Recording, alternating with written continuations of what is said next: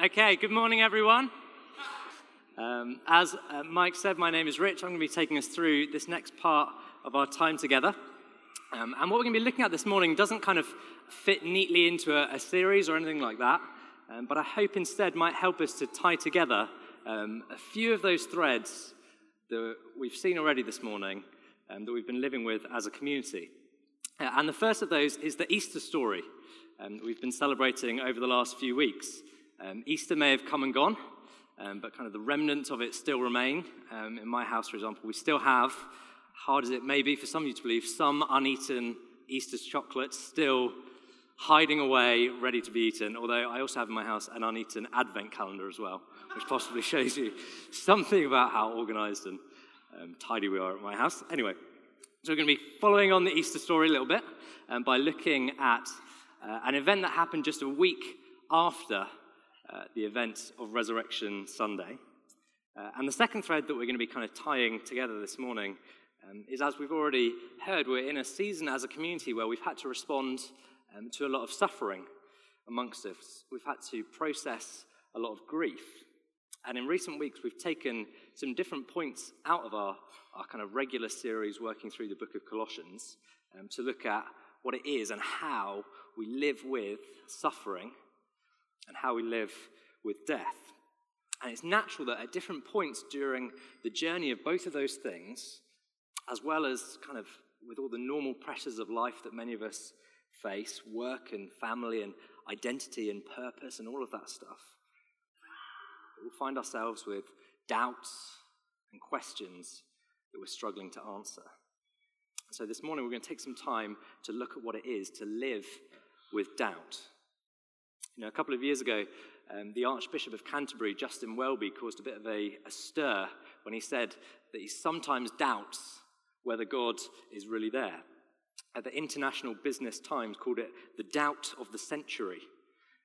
And all kinds of different commentators and news outlets were kind of quick to jump on it and proclaim a victory for atheism, to wonder whether or not this was the end of the church as we know it today. And I think that reflects the fact that we live in a very doubtful age. We live in a very skeptical age, and that cultural climate has a tremendous impact on how we think, on how we see ourselves, on how we see others, on how we see God.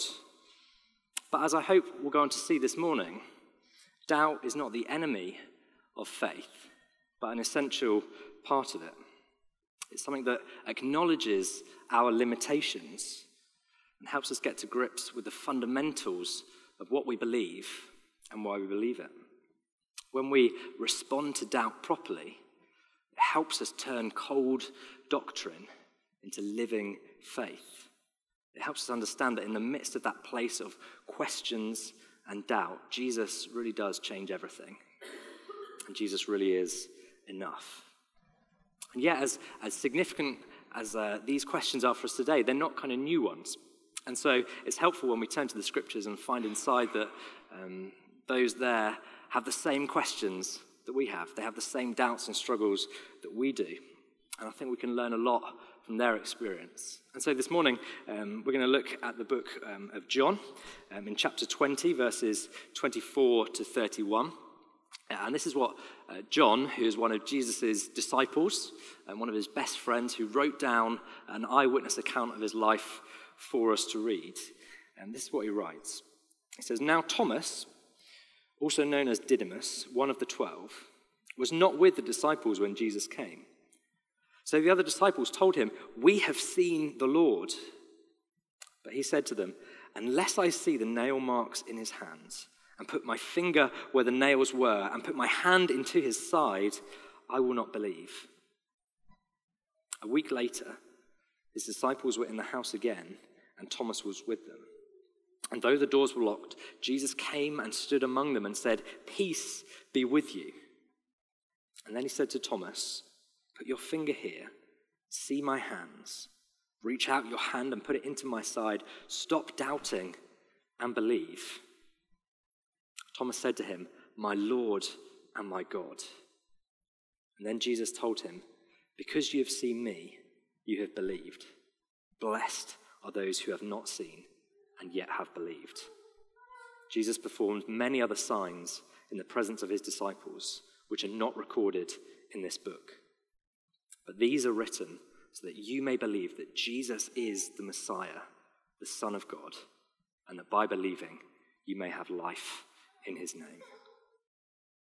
If you grew up around church, you might have been given, when you were younger, a children's Bible. I was given this one the other day by a friend who felt led to encourage me with it, and I was encouraged, actually, because it's always good to be reminded that you are still young, and that despite my kind of personal love of cricket and sweater vests and smooth radio, I am still young, and I can still own that and claim that for a little bit longer. But what you'll find if you open up kind of a children's Bible is that inside you have all the regular stories, but lots of nice illustrations and pictures and things like that that really help bring it all to life. And when I was growing up, I always found that it was the pictures that helped to tell the story as much as the words. And one thing you learn from looking at all of the different pictures inside is what not to do. And so you look at the illustrations and you read the stories, and you learn not to eat random things in the garden, because you don't want to be like Adam and Eve. And you learn not to be too cocky and too arrogant, because you don't want to be like Goliath and end up taking a stone to the face. You don't want to run away from your problems, because you might get eaten by a big fish, like Jonah. And above all, it's kind of the main thing you learn from looking at the pictures is that you should never grow a little pointy beard, because you'll end up like Judas. And everyone knows that if you've got a little pointy beard, it means you're definitely evil. That's kind of the universal sign for it. But apologies to anyone in this room. Yeah, I'm looking around. I think I'm okay making that joke. I can't grow a pointy beard, so that's why I'm okay to make. I can't grow any kind of beard. So. But I always found that as I was reading those stories, there was one guy in particular who always seemed as well to pop up as someone that you didn't want to be like, and that was Thomas. You didn't want to be like Thomas, first of all, because his first name was Doubting, and that was slightly unfortunate. But the second thing was because he always seemed like someone who was on the edge. He seemed like someone who was on the outside. He was kind of the outcast disciple. As we heard in the story earlier, he was off somewhere else, doing something different when Jesus appeared to his followers on that resurrection Sunday. He's left as the skeptic in the midst of the believers. And when we think of Thomas, we tend to think of a scene, something like this one that's going to appear on the screens. This is a painting by Karl Heinrich Bloch. And what we see in it is Thomas kind of cowering on his knees, hiding his face with his hands, staring down at the ground, and Jesus towering above him, looking kind of slightly peeved as he does. That's my artistic evaluation of that thing. And we see the disciples in the background kind of hiding away in the darkness. And the whole scene is one that looks like Jesus kind of wants to just get it over and done with. It's a scene of disappointment, of the shame of Thomas, of a kind of aloofness of Jesus, of the disconnectedness of the disciples. And it's easy for us to have this kind of picture in our minds when we read the story that we've read together this morning, when we think about that scene, a picture that is overwhelmingly dark and depressing. It says very little about kind of life and community and friendship. That leaves us certain that just like how we don't want to be like any of those other characters, we definitely don't want to be a doubting Thomas. And I know that for me, of all of those stories, this is one that really hits home. Because whilst I'm pretty sure I'm not an Adam or an Eve or a Goliath or a Judas, I'm afraid I might be a Thomas. And I wonder if that's true for you as well. I wonder if you've ever been afraid that you've thought thoughts you shouldn't think. If you've been afraid to ask things that you think you shouldn't ask. If you've been afraid that you might doubt things that you think you really shouldn't doubt. And I wonder if, like me, you've wondered whether to do any of that would be to meet with a Jesus like the one in this kind of painting. A Jesus who is disappointed, who's disconnected, who's dark and cold. And for a long time now, I think that's the impression that people have of the church. That in the midst of all of the questions of our culture, of the skepticism of religious claims of any kind, there's a fear that there might not actually be any answers. And if there are, then you're better off looking inside yourself, trying to create your own truth, rather than looking outwards towards anything else. The church hasn't been seen as a place where people can come and ask their questions. And it's certainly not been seen as a place where they might come and find any answers. And yet I believe that that's at the heart of who we're to be as Oasis, that we're here, as the stained glass window above me illustrates, to feed the hungry, to welcome the marginalized, to comfort the sick, but also to hold out truth to the seeking. We are to live in response to what we've known. That as we discover together more and more of what it is that Jesus changes everything, that Jesus is enough, we're to be those who constantly invite others in order that they too might come and ask their questions and wrestle with them and find answers. But more than that they might encounter the Jesus who is with them in their questions. Jesus, very different to the one painted here in such austere hues. A Jesus who isn't disappointed or disconnected, but who is overflowing with the very life, the very warmth of God himself. A Jesus who comes not to offer condemnation, but to offer an invitation that is open to all. And so as we get to grips with this text this morning, we're going to look together at three different areas: the agony of faith, the assurance of faith, and the invitation of faith. So firstly, the agony of faith. And the first thing we find in the passage is that Thomas seems pretty adamant in his disbelief. And so he says, unless I see the nail marks in his hands and put my finger where the nails were and put my hand into his side, I will not believe. Full stop. Exclamation mark, if you like, the end. And we can read that and start to get this picture of Thomas as a kind of hard-nosed skeptic, someone who's set in his ways. But I think it's really important to remember that the other disciples didn't believe straight away as well. They didn't believe the first-hand testimony that they'd heard from Mary Magdalene and the other women who'd visited the tomb on the Easter morning. It wasn't until they encountered the risen Jesus for themselves that they got it, that they understood. I think we have to remember and keep that Easter story in mind, because it shows us that Thomas's statement isn't one of kind of a cut-off, inquiring bystander. It's not the question of a kind of systematic theologian and fact-checker. It's an agony cry, a cry filled with pain from a friend who is hurting, from a student who is confused, from a follower who's lost. And it might end with a full stop, but like all doubts, it starts with a question. And his is a question of agony.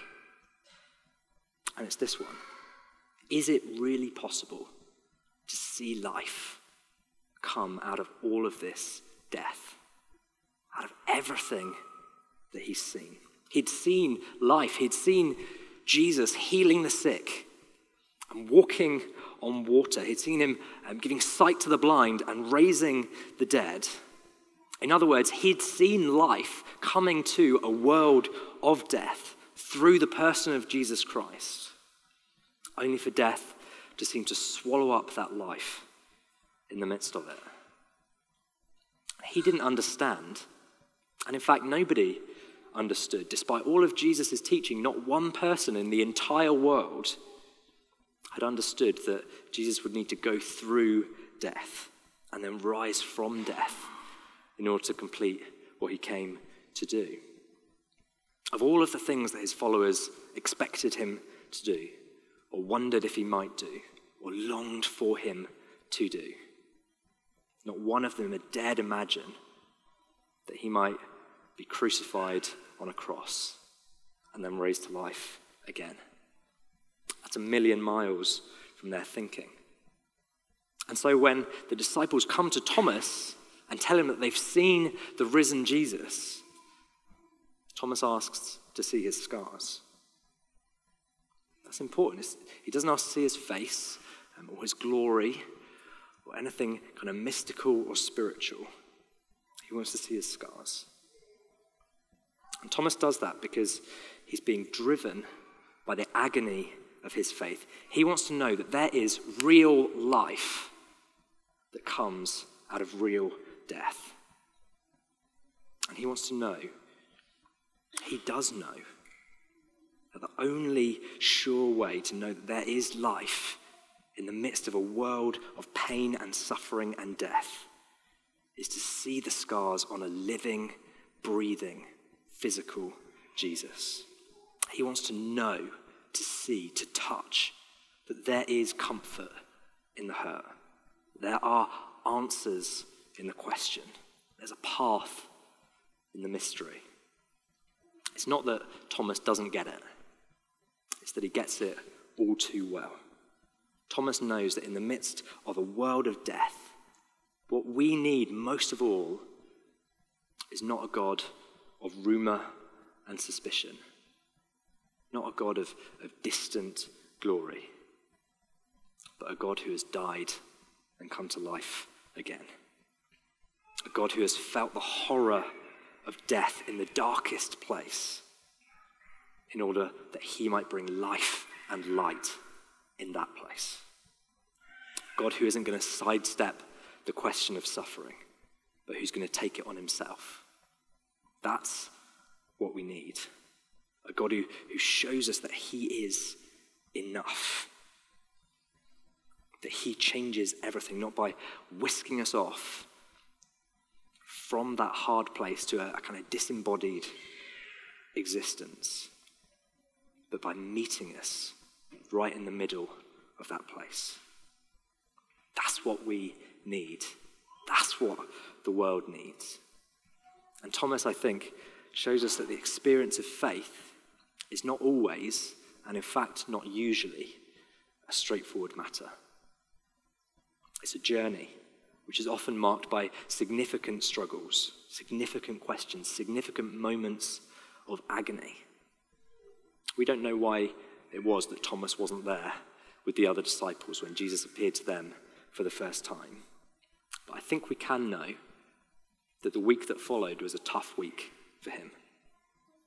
It might have been the longest week of Thomas's life. His friends, his community, everyone he knows is celebrating this amazing news, this stunning turn of events, and he's left alone in his doubt. And I think it's really important that we don't skip over that week, that we don't think, yeah, Thomas doubted, but then it was all right. It was all right, but there's a long week in between where he's wrestling with everything that he's feeling and everything that he's seeing around him. And the wonderful thing about this story is that Jesus does come to Thomas, but he doesn't come right away.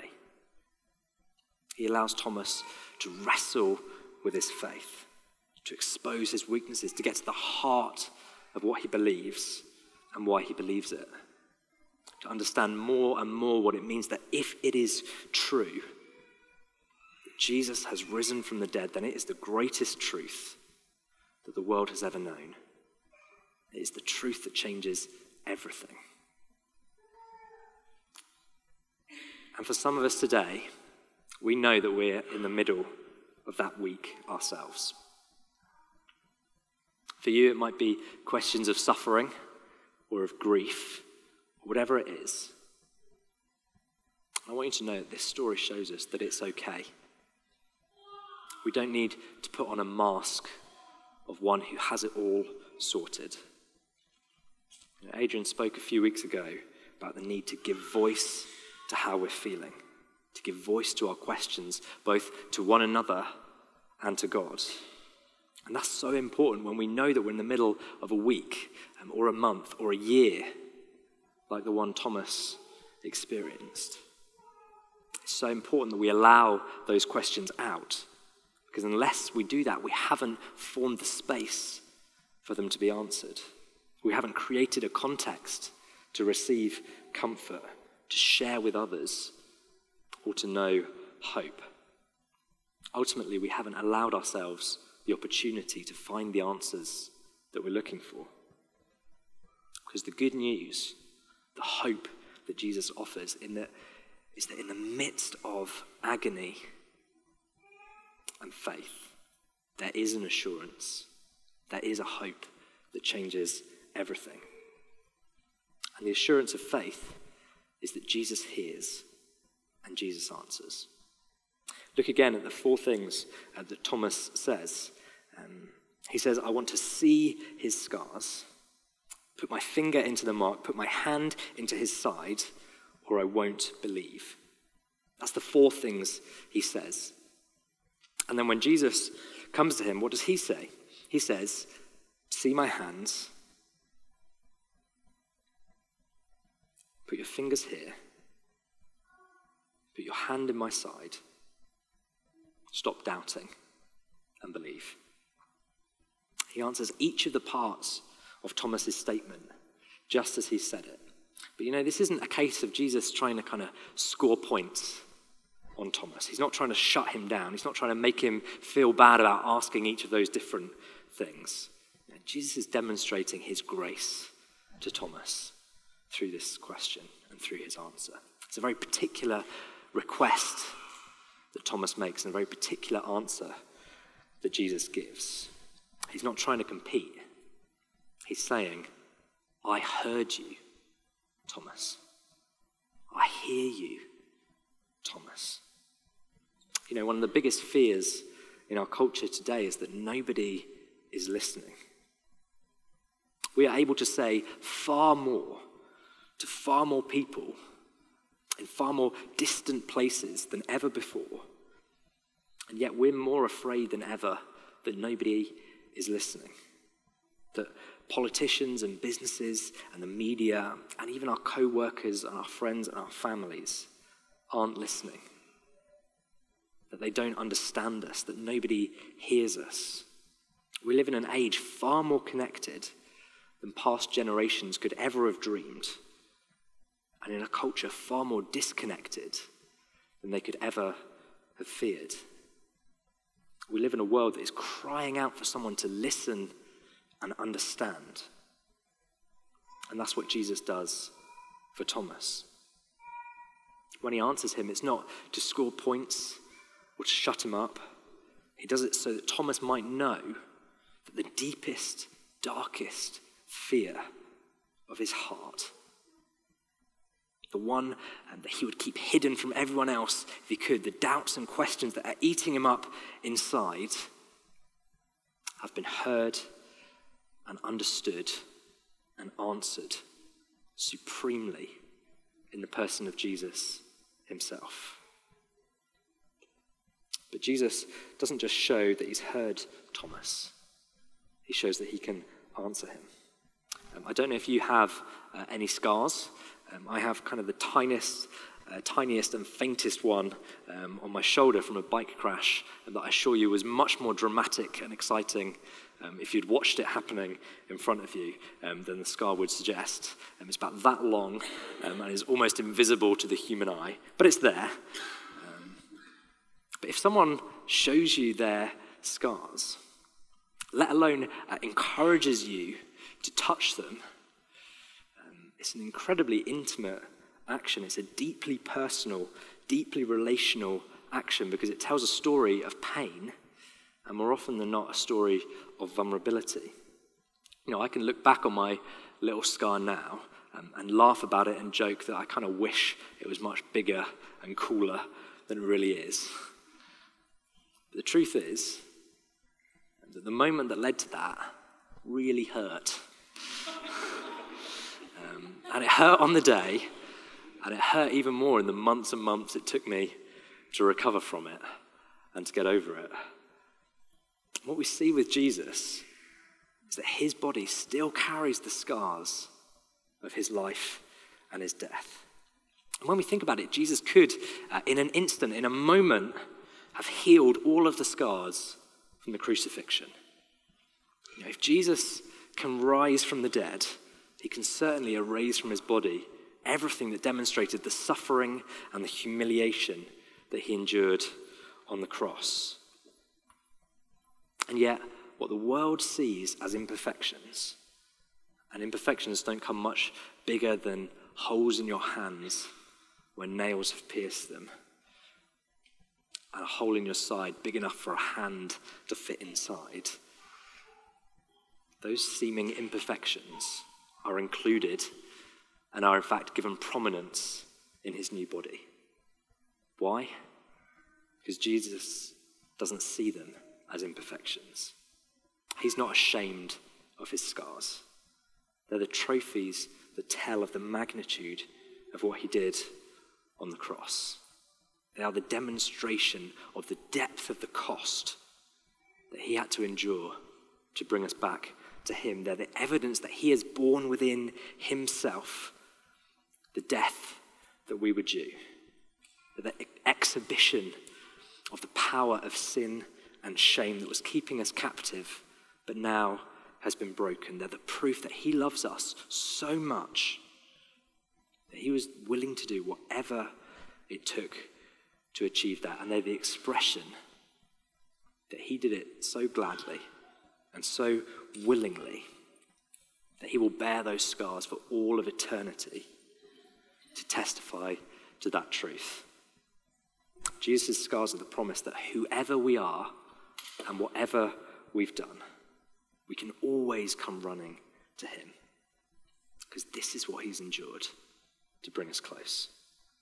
Jesus' body displays that which he views as the very most important thing to communicate to those around him, that it is finished, that the power of the world of death has been broken, that life has been born right in the middle of it.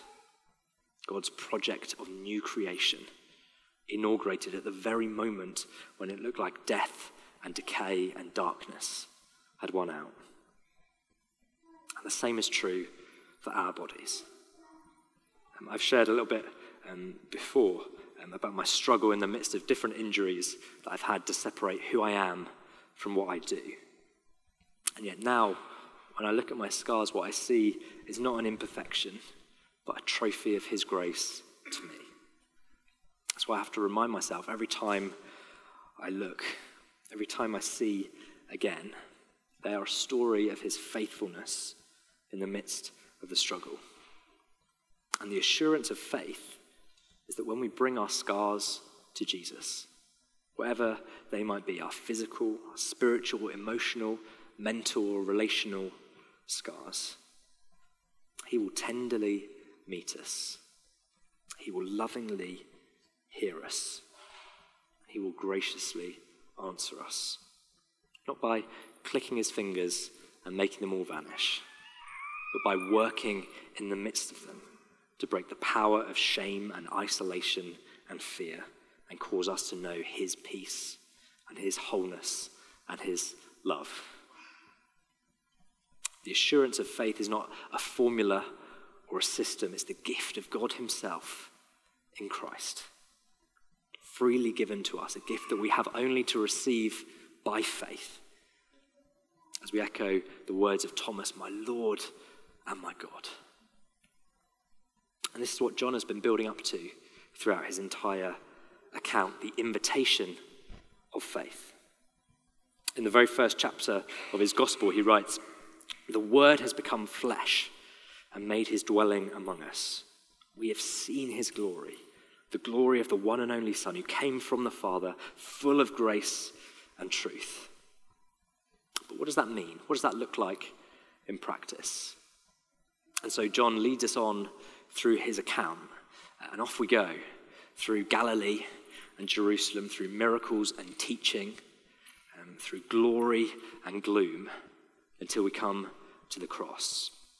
And now, a week later, what it looks like is this: a hurting, confused disciple, feeling cut off from the joy being experienced by his friends, cautious but still seeking, confronted by a smiling Saviour, a living, breathing, physical, relational Saviour. That's what it looks like for the Word to have become flesh and dwelt among us. Come to us. Draw near to us. See, first of all, Jesus is speaking to Thomas here. But then a moment later, he looks over Thomas's shoulder and he looks at someone else. He looks straight at you and straight at me. And you see, the danger when we come to this passage is that we leave discouraged because we can think that Thomas got what he wanted and I haven't yet. He got to feel and to touch the risen Jesus, and I don't. We come to this place to worship. We raise our hands as we sing because we want to feel him. We ask for his Spirit to come because we want to experience him. But sometimes we don't feel what we want to feel. We don't experience what we want to experience. We don't see what we want to see. And Jesus knows this. He knows our pain. He hears our doubts with his heart of compassion. And so he looks over Thomas's shoulder, speaks straight to us, and he says, "You're blessed too. You are not a second-class believer because you haven't physically seen and touched and felt. You too are seen. You too are heard. You too are known. You too are loved." And to all of us who are there, looking over Thomas's shoulder, with our own doubts and our own struggles, asking the question, can I see too? Jesus looks straight at us and he invites us in. He wants us to know that even though we can't see what Thomas saw and feel what he felt, our lives are just as secure by faith as his was by sight. And John follows that up in the very next verse. Jesus performed many other signs in the presence of his disciples, which are not recorded in this book.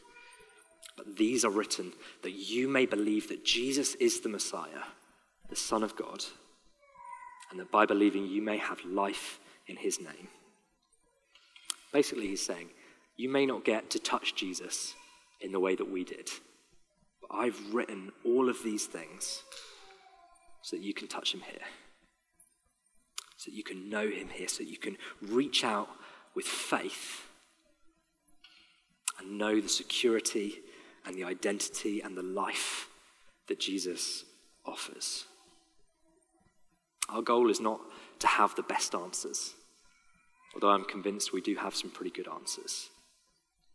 It's to behold Jesus again, to receive him again, and to hold him out so that we might invite others in to the life that he offers, to show those who are in the midst of grief and pain, those who are coming with their questions, like Thomas, to show them a God who has scars, a God who has been there himself, a God who weeps over the tomb of his friend Lazarus, and then brings his resurrection life to that place.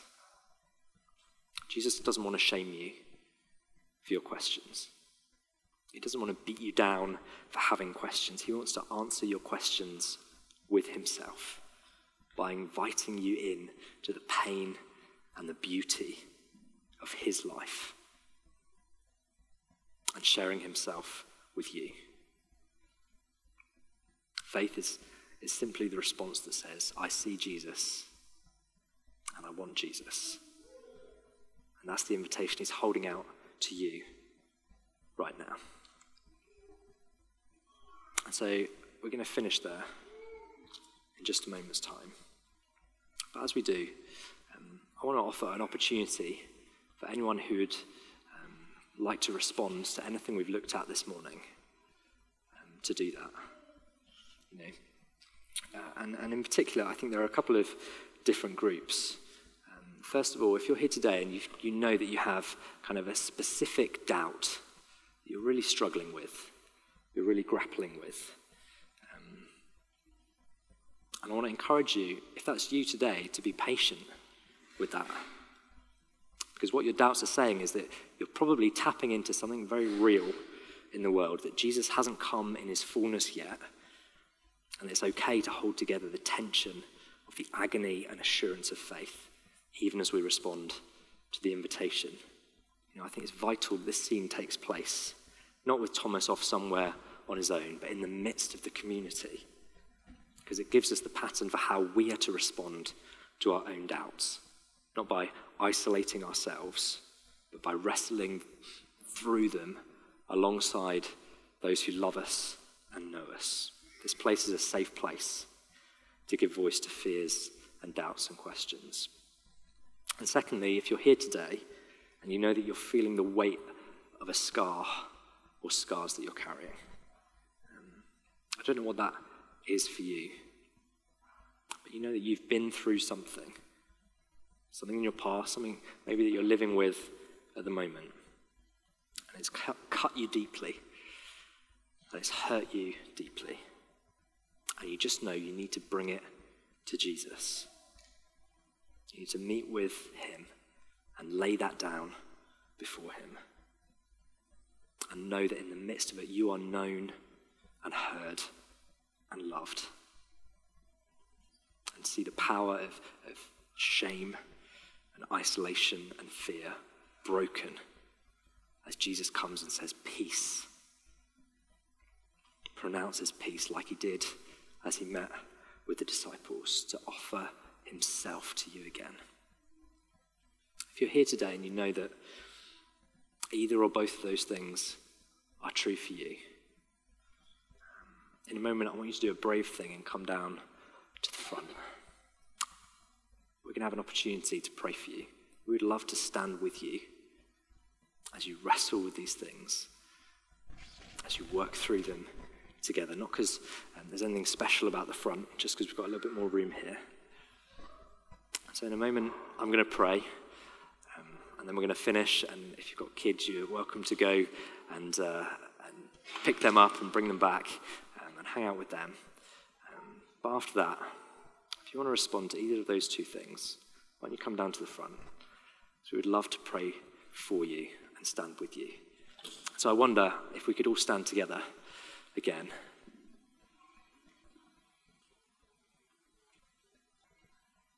Lord Jesus, we come in the midst of a week when again, as a community, we know that we're experiencing grief and we're experiencing pain, and that many of us come with our questions, and that few of us, or none of us, have got it all sorted.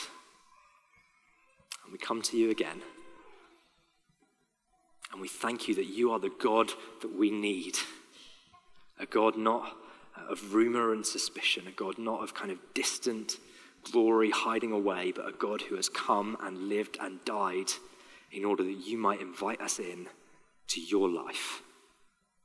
You might answer our doubts with yourself. So we come to you this morning, Jesus, with whatever we are carrying. We say, Lord, we need you again. Jesus, we come to you again. We thank you that our lives are secure by faith in you. We thank you that you are the one who longs to bring peace and comfort and hope in the midst of the darkest situations. But we thank you as well that you are not the God who causes us to rush on, who skips over the week of agony. You're the God who is real, who knows our real doubts, the struggle and pain we feel of real death. And you're the one who brings real life in the midst of it.